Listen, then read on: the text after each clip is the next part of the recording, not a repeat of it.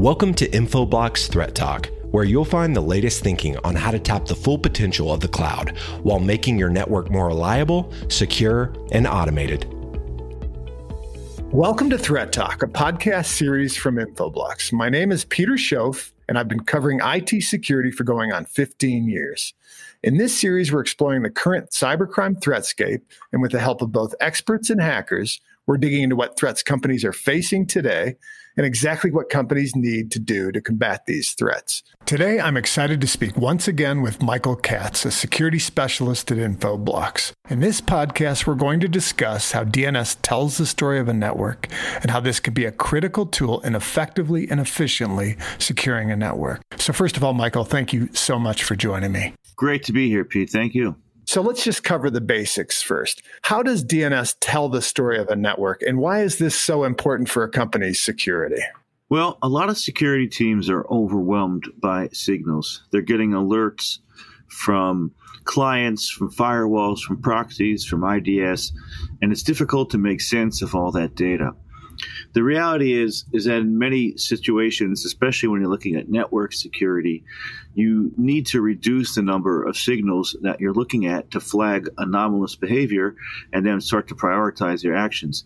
And DNS is perfect for that, right? DNS doesn't see the details of every connection, but we see the metadata that really tells the story of what's happening. If there's anything that we can learn in security from the social media world and the advertising world, it's that behavioral data tells more about what's happening sometimes than the detailed data of what people are actually doing and the content of what they're posting online. So that's why it's really important to look at the story, because you're looking at metadata. And you're saying they're overwhelmed by signals right now. And now we're talking about COVID-19, and their IT departments are extremely overwhelmed. So we need simplification. So how can DNS actually predict the next attack on a company? Well, DNS can provide you a lot of information about what's happening on the inside of your network. We tend to think of, phishing scams and things, ransomware especially, right? It's a point and click sort of attack, and it could happen very quickly. But the reality is the attacks that take companies down, that really hurt the trust of brands when there's big data leaks and things like that, they don't happen overnight. There's typically a dwell time. The average dwell time, according to FireEye, the last study I saw, was 90 days. Wow. So it's very critical that you're looking at your internal DNS traffic and looking at the patterns of communication happening during that 90-day dwell time, right? You can't just sit on the perimeter and wait until people are exfiltrating data or running command and control. You need to be looking in advance of that. If you look at the MITRE ATT&CK framework, there are 11 stages in the current version of the enterprise framework. Stages 9 and 10 are command and control and exfiltration. So that means you have 8 stages of MITRE, each with many, many TTPs to detect and find the next attack before it unfolds. So if you use DNS strategically in the internal of your network, and you look at the data, you look at patterns, you run threat intelligence, you can stop and find data breaches and sophisticated attacks before damage is done. Gotcha. So when most people hear about network security, they think firewall. How does this compare to the firewall? So that's an excellent question, because I hear that quite a lot, right? And firewalls are very important network security tools. I worked for a couple companies that sold firewalls and been in the industry literally from the beginning of when firewalls were first launched. But the limitation of firewalls is that they can only secure the traffic that they see. So every firewall has interfaces, and it will look at the traffic traversing its interfaces, and that's about it. If you want to orchestrate end-to-end security with firewalls, you need to understand every single hop, every single characteristic of the firewall to do a really good job. If you want to block a domain in a large organization that has, maybe 1,000 firewalls or hundreds of firewalls, well, which firewall are you going to block that domain in? Which interfaces, which policies, how do the policies work? Do you have an older version of the firewall or a newer one that maybe changed configuration styles? There's just many, many variables. And so the advantage of DNS is that you can see a much broader range of communications, right? Since we're sort of an overlay, we can see communications across the entire enterprise. and take action and collect data as things are happening in real time. So it's just a greater reach than a firewall. And it's a little simpler to do things because there are fewer devices and interface points that you have to worry about.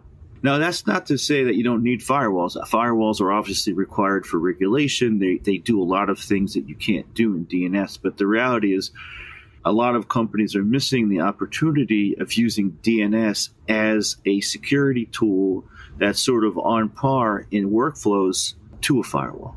Gotcha. So then DNS is essentially fundamental. And then the company usually can have a number of firewalls, right? Which can really complicate things when you're trying to change something in this high-speed environment. But there's generally only one DNS, correct? Well, that's a good point. So ideally, DNS is a control plane that can extend throughout the entire organization. So it can go from your public clouds to your private clouds. It can extend to your remote users, your data centers. And that's sort of the recommended practice that we try to bring into our customers in Infoblox. In practice, though, a lot of customers are not able to use DNS strategically because they've taken a very fragmented approach.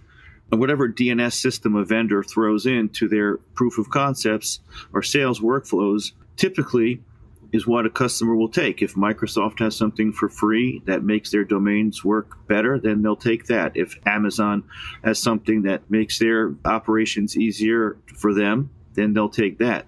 And I think that that's a real challenge, is that so many vendors are looking at their own workflows and making their workflows a priority over the security that our IT professionals and security professionals are entrusted to uphold. So ideally, yes, there should be one DNS system, and that's what we're working towards. In practice, there could be many islands. And so it seems like what you're saying is a company can basically do everything right with their firewalls, have it all locked down, but still be at risk, correct? Right. What we find is, well, first of all, there probably has never been a breach, probably never, where customer didn't have firewalls. So, firewalls in turn have been involved in every single breach, and for that matter, so has DNS. And firewalls, again, they work with the traffic that they see, but they're limited, by what they can see, because different firewalls have different capabilities in terms of, how much visibility they have. A lot of the visibility that firewalls provided has been really hurt by encryption. So, yes, some traffic can be decrypted, but having sold and implemented SSL decryption, I can tell you it's not a plug and play technology. It's very, very difficult. And, any attacker that doesn't want to be decrypted, it's pretty simple. You just pre-share certificates, and traffic is very, very difficult to decrypt. And we're seeing that quite a bit more in practice, right? It's very difficult to encrypt traffic. So firewalls are doing a lot of interesting things, but there's just so many of them to manage. There's so many policies, so many interfaces, encrypted traffic, varied capabilities. It just makes it difficult sometimes, especially when you come to automation, to easily use firewalls in workflows because you have to take so much into account. Right. Now, you mentioned capabilities. Let's talk capabilities. What capabilities does DNS give a company that they really aren't going to get from a firewall? So the top delivery that DNS is going to give you, right, is 360-degree data on all the network connections, visibility, and control. And you can just narrow it down to that, right? Firewalls can only tell you what's happening within their domains of control. DNS can tell you throughout all infrastructure what's happening in real time and give you tools to detect, mitigate, and automate, incident response, threat detection, analytics, basically, all your major cybersecurity workflows. So this is a different approach than firewalls because, again, it's an overlay approach. It's not necessarily hop by hop. As you said, like a 360 view, which sounds very different. Now, DNS is another very useful, very powerful tool. What are the top priorities companies need to consider to get the most out of DNS? Well, first thing is a conceptual model, okay? A lot of customers, they get confused because DNS itself is a critical service, just like email. And so you need to secure the DNS service. It needs to be secured from DOS attacks. You need to make sure that you're, running all the recommended security features within the DNS service. And a lot of people think, okay, well, that's enough. That's what DNS security is. DNS security is just securing the service and make sure it's running. Well, that's only one piece of the puzzle. The other piece of the puzzle is using DNS strategically in cyber workflows. So you're securing it. That's a technique. That's a means. But the end is that you end up with this 360-degree control plane. And that's the number one thing our customers miss is getting that conceptual shift of, A, securing the service to keep it running, but securing the service also so that it can be used in cyber architecture. So that's number one. Now, once you've made that decision that, yes, DNS is a tool that's built into my infrastructure that will give me a lot of benefit if I use it a little more strategically, then what do you do? And the top three things are, A, do all you can to have a consistent DNS strategy. So if you're in Azure, if you're in AWS, if you're using Docker, if you're using, maybe some dynamic VMware environments, make sure in each one of those environments you're plugging the DNS into the global control plane. Don't let vendors pick off your DNS strategy to make their workflows easier. Typically, you could have an hour meeting and a couple design calls and figure out how to have DNS consistent. It's not a very difficult technical topic. So that's number one. Be strategic. Understand what DNS systems are running in all of your environments so you get that 360-degree control plane. And the next thing is add threat intelligence into DNS. DNS is one of the only core protocols running in your infrastructure today, besides email, that has threat intelligence checks built into the standard. It's been there for a long time. It's very stable. It's very easy to use. But hardly any companies, even large companies, are taking advantage of this opportunity, and you're really, really missing quite a bit. So that's the second thing. And the third piece is to make sure whatever DNS system you're using has a robust set of APIs that you can easily orchestrate and automate the tasks that you need. Right? Make sure that your DNS system is integrated into your SOAR platform, into your automation infrastructures, but you really need an API-driven system to do that. So those are the top three things, right? Is be strategic about what DNS service is running, understand it, make sure that you made a conscious decision, put threat intelligence in the internal DNS system, integrate it with your threat intelligence program if you have one, integrate it with your threat intel platform if you have one, and then third, make sure that your system has a robust set of APIs that is tied into your automation strategy. So that's basically the fundamentals of a 360-degree view, correct? Correct. It's pretty simple, actually. Indeed. So here we are well into the COVID-19 pandemic threat. And basically, everybody's still working from home, which is a total shift for a lot of companies. So I know the IT folks have their work cut out for them, trying to just keep everything safe and secure with this. Oh, all of a sudden, everybody's going to work from home. So how does this DNS security help them secure their networks? Well, I was taught a long time ago to never use myself as a data point. But I work from home. I've always worked from home. Most of us in sales teams tend to do that. I'm never on my VPN. I have one application I need to access to get to my VPN. Everything else I do is in Salesforce or Zoom or local applications. Maybe I have some Google collaboration. That's about it, really. And that raises a challenge. Does it make sense for a company, for Infoblox, to pay for my VPN connection for traffic that doesn't really need to be running through the VPN? And the answer for a lot of companies is no. They don't want to host Netflix. They don't want to see your browsing. They really just want to secure your critical data. And a lot of companies have gone out and spent a lot of money on VPN infrastructures, and they've way overbought to respond to COVID, to deal with remote working, when in the end, most of the data flows end up being to SaaS applications anyways. So where does DNS fit in the picture?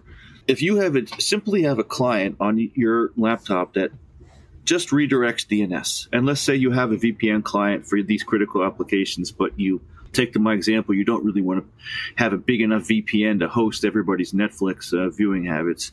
So you're going to start to implement split tunneling. So internet-bound traffic will use your regular internet path, and secure traffic will go through the VPN. Well, how do you secure that? And that is where DNS comes in, right? So if you have a client that simply encrypts and redirects all public DNS queries into Infoblox or some other system that you're using for remote users, you will have a tool with DNS to monitor what people are doing, to implement threat intelligence so you can find behavioral anomalies. You can do content categorization so you can see what people are doing. And you can basically tie in the remote users to your security policy without running a VPN client, without getting too deep into what people are doing on their personal or, work from home systems. And again, less signals sometimes are better.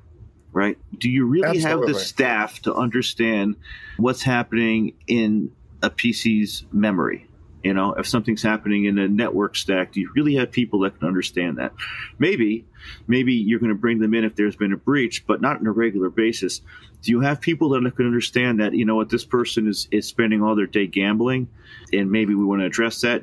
You probably have the tools for that. DNS can tell you those types of things, right? Sure. So that's really just, I can talk a lot. Some people say I can talk forever, and I do a lot of meetings, and I actually can. But the reality is that DNS is a simple way to tie all of your remotes into your security policy without the overhead of VPNs. Fantastic. Now, as I always finish the threat talk, what is the key takeaway you want people to come away from this? You want to underline and highlight and bold. What is that thing? DNS represents a way for the more savvy IT security leader to hack your cybersecurity workflows. You can really hack cybersecurity if you use the overlay capabilities of DNS in your cyber architecture in a way that you can't do with firewalls. And I say hack because it's efficient, it's less data, it's fewer devices to automate, so you can hit KPIs quicker. You can automate incident response and containment in an afternoon where it may take you. And I worked with a very large investment bank on a firewall automation project. It took a year and a half.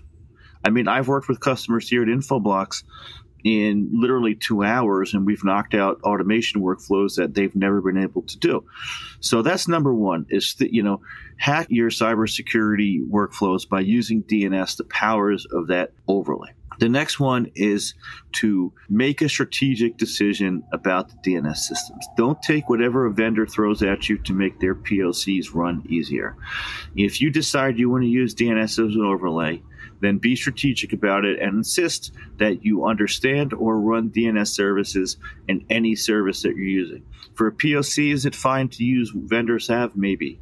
But literally, typically in an hour conversation, very small license or sometimes even nothing, you can just have that coordination to extend the DNS control plane. So if DNS is going to be a strategic cyber asset, make a strategic decision about the services that are running in the network the same way you do about firewalls, about email servers, about web servers. You need to put DNS on that same par of your strategy. Fantastic info, Michael. This is Peter Schoaf of Threat Talk speaking with Michael Katz of Infoblox. For listeners who want more information on this and many other topics, I recommend you going to Infoblox's website and go to the tab Resources, and you'll find numerous white papers and podcasts. I'd like to thank listeners for joining me on another Threat Talk podcast, and I hope everyone stays safe and well. Hey, Michael, thank you so much. Thank you. You've been listening to Infoblox Threat Talk. To ensure that you never miss an episode, subscribe to the show in your favorite podcast player. If you'd like to learn more about maintaining a secure, always-on network that enables digital transformation, visit www.infoblox.com. Thank you so much for listening. Until next time.